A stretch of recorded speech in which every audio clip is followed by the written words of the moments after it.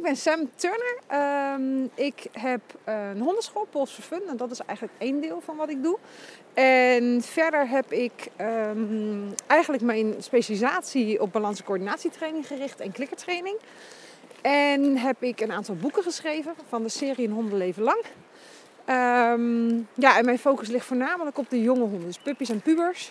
Ontwikkeling van het lijf en ontwikkeling van mentale vaardigheden. En je hebt, als ik het goed heb, etologie gestudeerd, toch? Klopt, ik heb in Wageningen etologie gestudeerd, ja. En even vertaald naar normale mensen? Ja, gedragsleer. Gedragsleer. Dus dat is wel een hele andere diersoorten, want dat was in de opleiding veeteelt. Oké. Maar het gedragsleer is gewoon heel breed, dat is eigenlijk soortbreed. Dus, en hobby was honden. En dat heb ik gecombineerd. Dat is weer doorgegaan. Ja, precies. Ga je door? Ja. Dan is eigenlijk de eerste vraag vanuit die gedragsleer.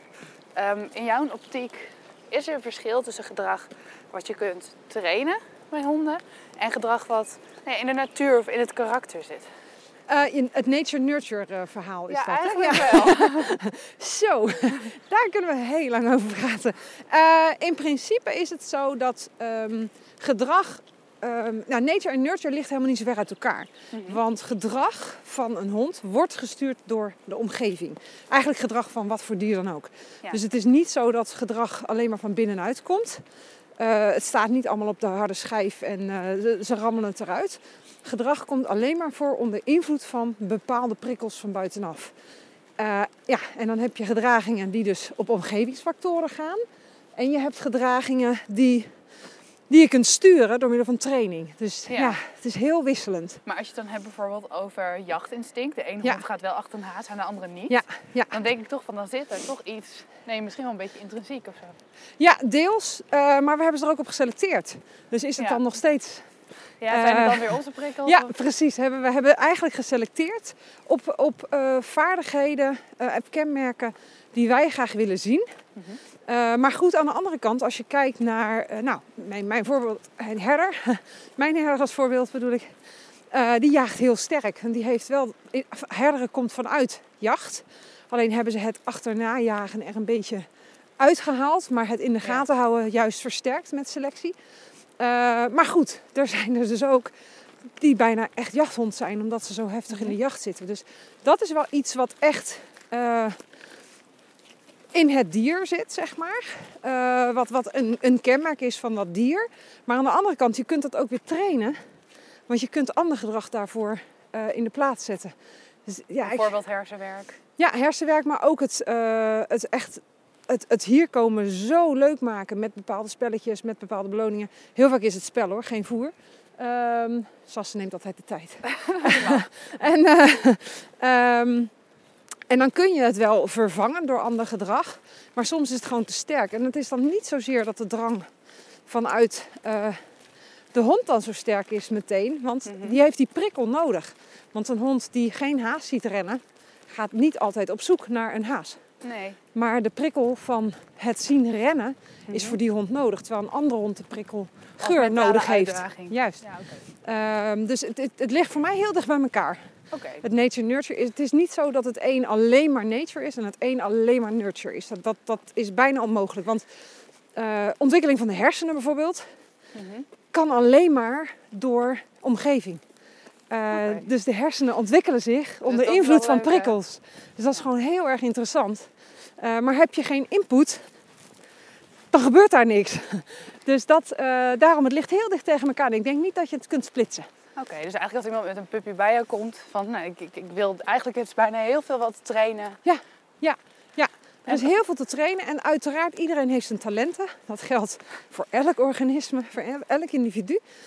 Dus een Pyrenese berghond zal inderdaad veel minder makkelijk schapen gaan drijven dan. Maar goed, ik dacht vroeger altijd alles is trainbaar. Dat is niet voor elk individu zo. Maar als wij kijken naar onszelf, naar mensen, dan zien we ook dat niet iedereen even goed is in taal of niet iedereen even goed is in wiskunde. Dus dat zijn denk ik... Ja, en is dat dan nature? Ik weet niet. Dat kan je zo moeilijk ook weer achterhalen. Ja, je kunt het bijna niet splitsen. En dat maakt het gewoon heel erg leuk. Maar je kunt heel veel trainen. En vanaf welke leeftijd kunnen mensen beginnen met het trainen van hun puppy? 8 weken, zodra je hem in huis hebt. Eigenlijk is het zo dat jouw pup, zodra die binnenkomt... Eigenlijk is de pup vanaf dat hij geboren wordt al bezig met leren. Ja. Elke seconde van de dag wordt er geleerd. Nou, zodra die pup bij jou in huis komt... Je pup heeft al ervaring met zijn fokkers trainen.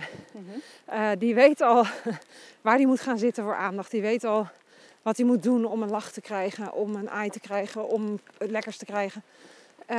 Dus zodra die pup bij jou in huis komt, dan is hij jou al aan het trainen.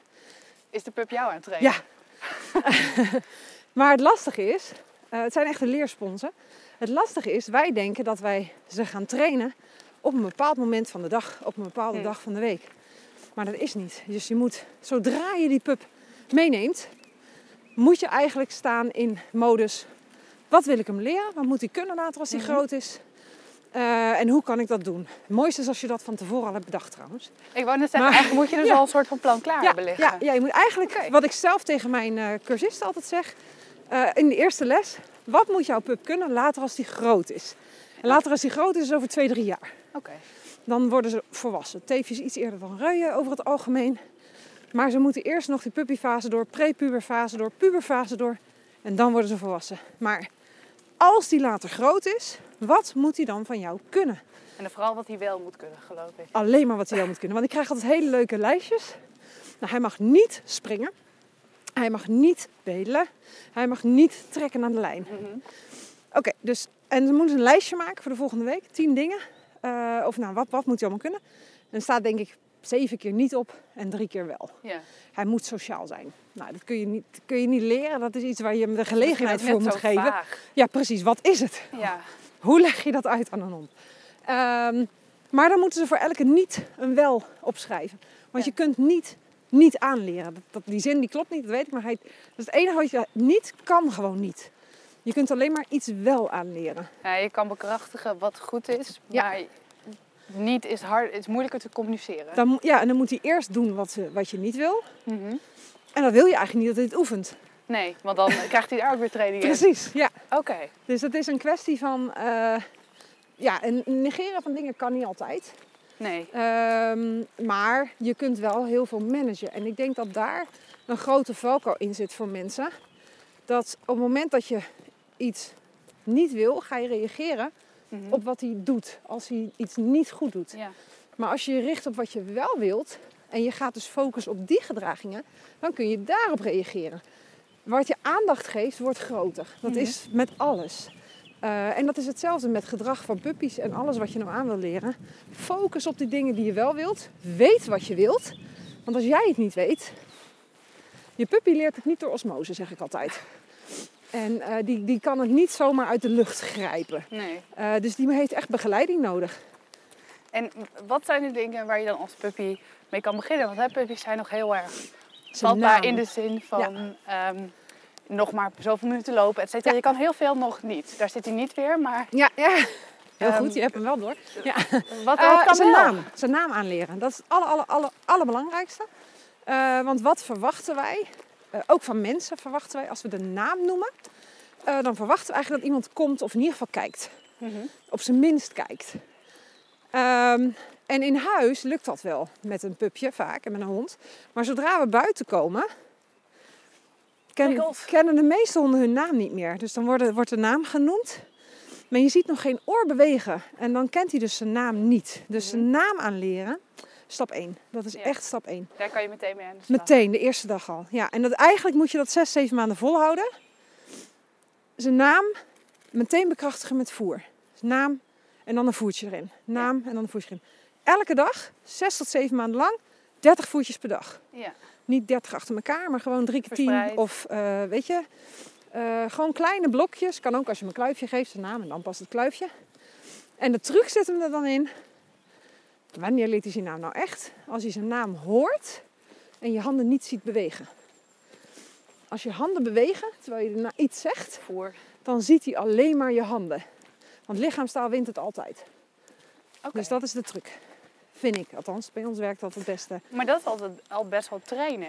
Ik dacht zelf altijd, misschien is dat een beetje naïef, of misschien is het een beetje naïef onderscheid, dat je eerst begint met meer het opvoeden. Dat is opvoeden, want de naam gebruik je voor alles. Maak je onderscheid tussen trainen en opvoeden? Nee, voor mij is het één pot nat. Alles is gewoon trainen? Ja, alles is trainen. Want je moet alles uitleggen. Op het moment dat je gaat uitleggen... Opvoeden is ook uitleggen. En bij honden noemen we het trainen. Bij kinderen noemen we het allemaal opvoeden. Kinderen trainen ook. Maar dat kunnen we niet zeggen. Nee, dat zeggen we liever niet. Maar feitelijk is dat het onderscheid. Dus als je het opvoeden noemt bij honden, dan nog steeds. Je wil ze de regels uitleggen. Je wil ze... zullen we zo gaan? Ja. Geen idee wat we zeggen, maar dat maakt niet uit. Je wil ze leren waar ze wel aan mogen zitten. Waar ze mogen liggen. Goed zo, meisje. Waar ze heen mogen komen. Je wil dat ze wachten in de auto. Of wachten in de bench. Of wachten bij de voordeur. Op het moment dat die open gaat. In plaats van als een idioot er doorheen te gaan. Dus dat is allemaal opvoeding. Maar je leert het aan door middel van bekrachtiging. En zodra er dan voertjes bij komen, noemen we het trainen. Ja. Dus maar het is allemaal opvoeding. Ik noem het hetzelfde. Ja, het is hetzelfde. Dus of je het nou training of opvoeding noemt, I don't care. Doe er wat mee. Doe het gewoon. Gewoon actief, maar echt je energie erin zetten. Dus aandachtig uitleggen aan jouw pup wat de bedoeling is. En op het moment dat je iets echt niet wilt, dan hebben we het niet weer. Dus stel, je hebt hele mooie sierkussens op de bank. Ja. En je wil echt dat je pup daarvan afblijft. Haal ze dan even weg. Ja, Totdat hij zover is dat je hem kunt sturen, dat hij het snapt. Ook managen, niet meteen verwachten dat... Ja, alles managen. Totdat je hem hebt geleerd wat het is, wat hij moet doen. Hoeveel tijd zou jij zeggen dat er in de training van een pup gaat? Je hele dag. Gewoon continu alles. door? Ja, je hele tijd. Elk moment dat je, net als wat zij doet, elke keer terugkijken. Elk moment dat je pup met jou samen er is. Goed zo, meisje. Wil je daar aandacht aan geven? Want wederom, alles wat je aandacht geeft wordt groter. Dus dat kijken, bijvoorbeeld wat Sasse tussendoor doet, is het kijken naar haar mens. Op dit moment ben ik dat. Want zij heeft geleerd, als ik naar mijn mensen kijk, krijg ik een beloning. Ja. Dat betekent dus dat zij buiten niet alleen maar bezig is met van alles en nog wat. Maar dus ook nog even checkt bij mij. Ben je er nog? Gaat het goed? Zijn wij oké samen? Nou, en als je dat bevestigt, van puppy af aan... en dat wordt steeds minder als ze volwassen worden, want dan heb je aan een sociale beloning al voldoende. Mm-hmm. Maar in principe wil je dat een pup buiten op jou let. Nou, als je binnen niet op de pup let, gaat hij buiten ook niet op jou letten.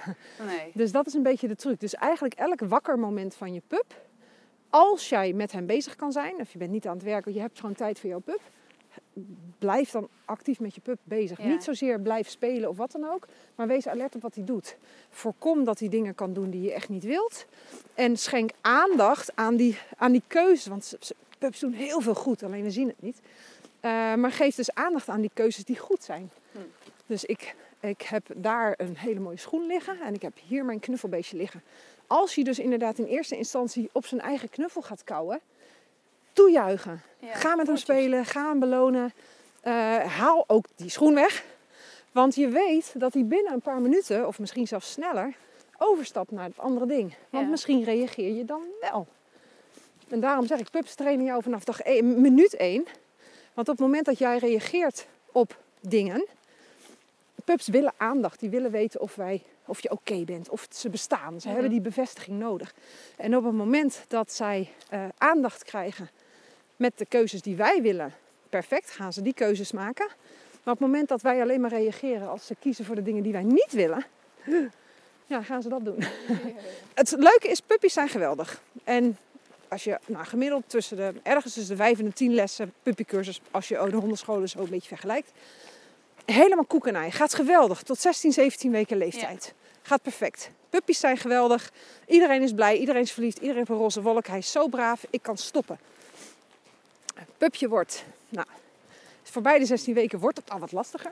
Dan gaan we weer rechts. Ja. Voorbij de 16 weken wordt het al wat lastiger. Want op 16 weken worden ze zelfstandiger. Dat hoort. Ze horen dan de wereld te gaan ontdekken.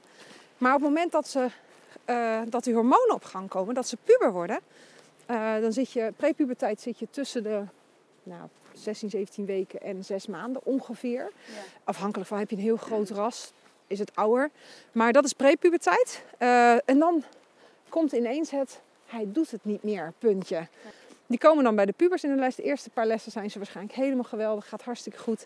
En dan ineens doet hij het niet meer. En wij liggen dan altijd eigenlijk een beetje... zo van, gefeliciteerd, je hebt een normale hond. Want hij hoort de wereld anders te gaan zien en voelen en ruiken. Dus dat betekent, als hij het anders ziet, voelt en ruikt, gaat hij anders reageren. En dan gaat hij zijn eigen keuzes maken. Maar soms ook gewoon niet weten wat hij moet doen. Volledig emotioneel raken, want dat brein verandert. Maar mijn advies is meestal, probeer echt de eerste... Want je krijgt hem op ongeveer 2 maanden. Probeer echt tot 18 maanden zeker actief met hem bezig te zijn. En wat voor cursus maakt niet uit. Maar bij de meeste kom je inderdaad in de pubercursussen, bij mij ook. Maar de pubertjes die... ik bied bijvoorbeeld ook een andere puppy en puber. Dat is Puppy Gym en Superstart Sportpuppy. Waarbij we alleen maar op spelende wijze dingen doen. Dus er komt geen gehoorzaamheid aan te pas. Nee, maar het afgezien van hier komen. Het is actief bezig. En die hebben dus ook heel veel contact samen. Ze zijn echt aan het ontdekken samen. Begeleider en hond. En dan merk je dat het makkelijker gaat. Want wat er gebeurt met pubers... Puppies zijn geweldig tot, echt wat ik zeg, 16, 17 weken. Dan worden ze wat lastiger. Tot 6 maanden zijn ze pup, over het algemeen. Als je een beetje gemiddeld pakt. En dan zijn ze aan het leren. En ze willen heel graag bevestigd worden. En ze willen het graag goed doen. En dan ineens willen ze het nog steeds goed doen. Maar reageren ze gewoon anders. En dan is het wat lastiger. Maar ja, zolang als dat je het vol kunt houden... En hou er rekening mee dat, ook al lijkt je puppy perfect, ze gaan veranderen. Ja, en dat is niet onwil, het is ook niet uitproberen, het is niet vervelend zijn.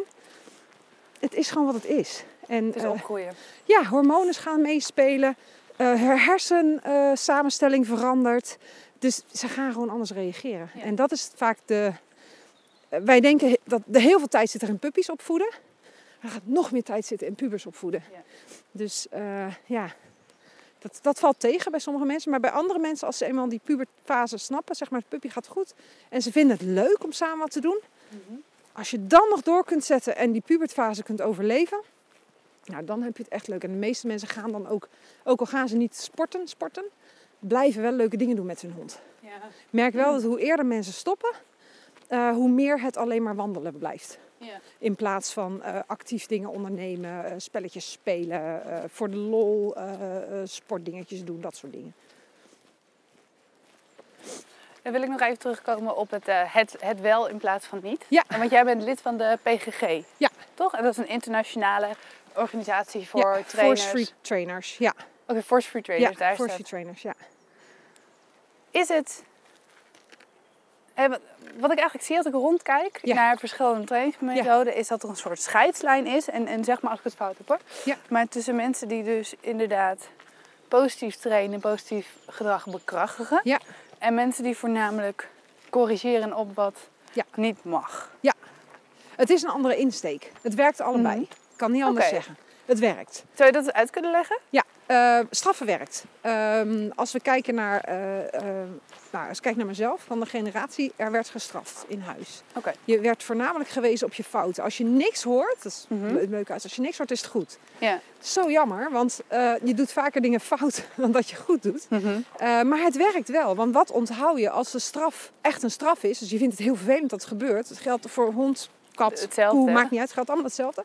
Dan ga je dat onthouden en dan ga je dat proberen te ontwijken. Het lastige daarvan is dat je vanuit een soort onzekerheid gaat zoeken naar wat moet ik doen. Dus je hebt niet een, goh, wat zal ik eens voor jou doen? Mm-hmm. Maar meer een, is het goed?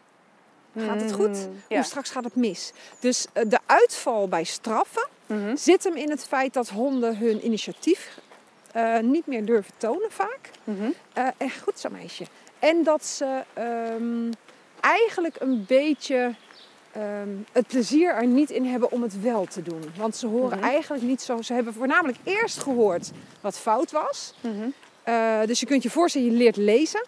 Het gaat verkeerd. Je krijgt... dat is echt heel slecht, hoor je dan. Het gaat verkeerd, het is echt super slecht. Wat ben jij sukkel, zeg. En dan blijf je me horen. En op een gegeven moment leer je lezen. En dan krijg je een keer te horen, nou, goed zo.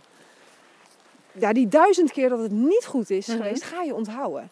En dat geeft een beetje een gevoel van, nou ja, ik weet niet. Ik weet niet of dit zo leuk vindt. Ga je werken vanuit bekrachtigen, dan zit je dus op het stukje... Het gedrag wat je laat zien wordt beloond. Je wordt er blij van. Je krijgt een koekje, je mag spelen, je mag rennen. Je weet wat je beloning ook mogen zijn. Je mag dat doen op het moment dat het goed gaat. Het voordeel daarvan is dat de hond op zoek gaat naar datgene wat hij net heeft gedaan. Want dat was dus een blij momentje. Ja. Zou dat een strafmomentje zijn, dan gaat hij dus op zoek naar hoe kan ik daarbij wegblijven. Maar wat moet hij wel doen? Het is eigenlijk een soort meer zekerheid bieden. Ja, je geeft ze vertrouwen in het stukje wat ze doen is goed. En je kunt op die manier ook bouwen aan een relatie die gebaseerd is op wat voor leuks gaan we doen, wat heb je bij. En sommige mensen zeggen ja, maar dan doet hij het alleen maar voor het koekje. Ja, dat klopt. Maar wij werken ook alleen maar voor salaris. Dus eigenlijk mijn hele simpele en misschien heel banale antwoord is ja, ik doe het ook niet voor niks. En geen enkel dier doet het voor niks.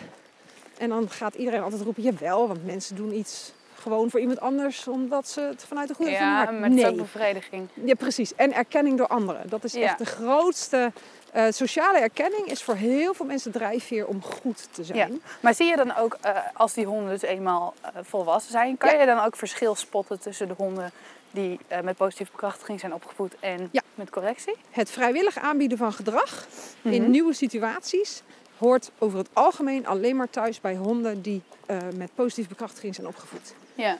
De honden die met correcties zijn opgevoed, doen niks totdat ze wat gevraagd wordt. Het verschil daarin vind ik, je mag echt wel wat doen. Ik vind het leuk als honden dingen aanbieden. Ik vind het leuk als honden zelf spelletjes verzinnen.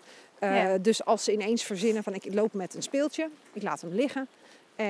Dan ga ik heel hard terugrennen en halen. En dan wordt mijn buisje blij van, dan heb ik hem gehaald. En dan wordt dan ineens een heel ander spelletje. En dat is dan iets wat de hond, als hij dus gestraft was voor het niet meenemen van zijn speeltje, gaat hij dat dus ook niet meer doen. Nee. Dan krijg je die vrijheid van gedrag niet meer. Ja. En is er dan ook, want je hebt regels zoals altijd eerder eten dan je hond, altijd eerst de deur uitgaan.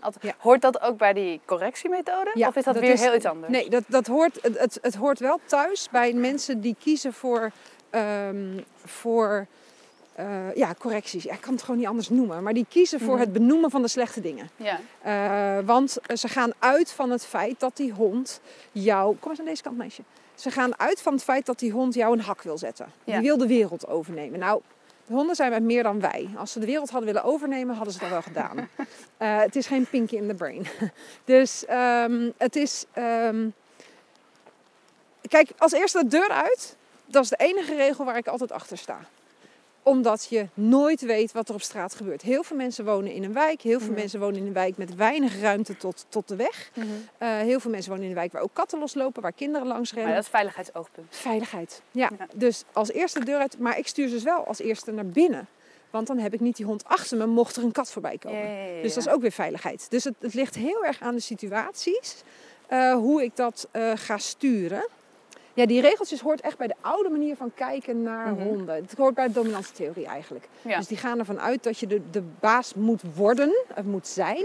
En dat de hond jou moet respecteren. Op het moment dat jij dus die hond een koekje zou geven, dan zou je hond je niet respecteren. Nou, ik snap hem niet helemaal, want respect moet je verdienen. Weet je, als je respect hebt voor iemand, ook bij mensen, maar dat geldt voor alle diersoorten. Iemand met kennis, meer kennis dan jij, heb je over het algemeen respect voor. Ja. Het maakt niet uit wat voor wezen je bent. Bijvoorbeeld bij olifanten ook, de matriarch, daar hebben ze respect voor. Zij weet waar het water is, zij weet waar het eten is. Dus je bent een beetje suf als je dat niet respecteert. Gaat echter iemand jou vertellen dat je de hele tijd niks mag... Dat veroorzaakt als je jezelf in die situatie zet, van je mag niet dit, je mag niet dat, je mag niet zo, je mag niet zo. Ga je dan die persoon respecteren of ga je denken, nou ik weet eigenlijk niet zo goed wat ik wel mag. Ik zou in opstand komen. Ja, nou ja, dat. En dat doen ook veel honden. Maar weet je, dat loopt niet altijd goed af. En vaak, helaas, is dan de bevestiging voor de mensen die het doen, zie je wel, hij gaat agressief worden. Ja. Terwijl het eigenlijk alleen een kwestie van onmacht is vanuit de hond. Ja, ik weet gewoon echt niet wat ik wel moet doen. Is dat zo lezen van dat gedrag? Is dat ook een reden waarom Want ik heb het gevoel dat mensen eraan vast blijven hangen. Ja. Kijk, jij noemt het automatisch al de oude manier. Ja. Maar Het is de meest zichtbare manier, want het is ook op tv. Het is hetgene wat je het meest ziet, wat je het meest hoort. Maar het is ook een cultuur iets. Het is, Susan Friedman, geweldige spreker, zegt altijd, het is de cultural fog, het culturele mist. Mm-hmm. Er zijn bepaalde denkbeelden in onze cultuur waar wij aan vasthouden. Ja. En dat betekent dat als je dus nu zegt, nou de honden die gaan het niet overnemen. En als je ze beloont, dan zijn ze ook braaf. Eigenlijk nog wel braver, want ze willen het graag voor je doen. En ze kiezen voor de dingen die jij wilt. Mm-hmm. Dat past dan niet in dat denkbeeld. Dat honden je over willen nemen. Dat je de baas moet zijn. Dat geeft onzekerheid. Dus als jij een beeld van de wereld hebt waarin je de baas moet spelen. Dan moet je dat hele beeld veranderen. Dus eigenlijk een deel van je wereld, van je kijk op de wereld moet je veranderen. En dat is heel eng. Mensen vinden verandering spannend en moeilijk. En dat betekent dus ook dat dat soort verandering niet zomaar gaat. Ik ben ook begonnen met correctie, met dominantietraining. Of met, ja, daar zou je het niet dominantietraining, maar met dominantietheorie als basis. Ja. Ben ik begonnen met trainen, ooit. En dat werkte prima. Maar de band met mijn hond is nooit zo goed geweest toen als dat het is nu met mijn honden nu. Omdat we werken vanuit een stukje vertrouwen. Maar ik dacht echt dat het zo hoorde. Totdat ik klikkertraining ontdekte en ging uittesten en experimenteren. Ja. Maar die hond die omslag heeft meegemaakt, van correctie naar klikker, van straffen naar belonen, die vond het heel moeilijk. Want die wist nooit zeker of ik weer ging straffen. Mocht hij wel wat doen. Dus je zag gewoon die twijfel bij hem. En dat bleef tot echt wel een aantal jaar dat we daarmee bezig waren. En toen pas ging die een beetje ontspannen. Nou, als je ermee begint, dan heb je gewoon vrije hondjes. Ja. Maar wij worden, ik weet niet of het nog zo is, ik heb zelf geen kinderen. Maar over het algemeen wordt de opvoeding van kinderen nu iets anders gedaan dan een aantal decennia terug. Mm-hmm. En toen was het ook veel meer straffen, veel meer in het gareel, veel meer... in het Engels is het zo mooi... die zeggen dan, kinderen horen gezien te worden en niet gehoord. Die ken ik nog wel uit tv-series, Ja, maar niet kijk. uit het echt. Ja, nou, ook in het echt. Maar dat is natuurlijk wel een hele andere houding dan... Ga lekker ontdekken, oké, wat gebeurt er als je in een boom klimt? Ja, ik val eruit. Ja, dat heet zwaartekracht. In plaats van, je krijgt straf omdat je uit de boom bent gevallen en je kleren zijn vies geworden. Dus daar zit een verschil in. En omdat wij ook nog niet zo ver zijn in de maatschappij. Wij zijn best hiërarchisch in de mensenmaatschappij. Als je kijkt naar bedrijven, hè, je hebt directeuren en je hebt managers. En veel van die directeuren en managers, niet allemaal, maar veel van die directeuren en managers, zijn toch wel van ik ga je over vertellen hoe het zit. In plaats van begeleiden zijn ze aan het vertellen. Aan het Dus eigenlijk zit die commanderen. dominantietheorie in veel meer lagen van de maatschappij. Maar wij zijn heel hiërarchisch. Ja. Dus het is niet eens, maar het past zo mooi op honden. Want het werkt ook. Dat is dus de ellende. Het werkt. Ja. En het werkt sneller. De reden waarom het sneller werkt, is omdat wij beter zijn in straffen dan in belonen. En op het moment dat de jongere generaties, als ik jonge mensen nu op het veld krijg, die dus meer vanuit beloning op school werken en dat soort dingen, dus minder hiërarchisch opgevoed worden, die vinden dat heel makkelijk. Die zijn aan het belonen en die vinden het helemaal niet raar om veel voertjes te geven. En het gaat als een tierenlier. En die zijn binnen no time waar ze moeten zijn. En dan kun je die beloning uiteindelijk wel weer gaan afbouwen als je dat echt wil. Ik zie de noodzaak niet helemaal, maar goed, maakt niet uit. Het is een stukje vaardigheid. En wij zijn beter in straffen. En je grijpt terug op datgene waar je het beste in bent. Ja, en als dat is straffen. Dus het duurt nog een aantal generaties. De trainers, jonge trainers van nu... Aan de ene kant hebben ze een handicap, want ze weten niet hoe het was. Aan de andere kant hebben ze zo'n voorsprong. Want zij zijn al zoveel beter in het belonen en zien. Ze hoeven niet hun eigen wereldbeeld te veranderen. Ze hebben al een ander wereldbeeld. En dat is het lastige. Dus het zit heel diep in onze cultuur.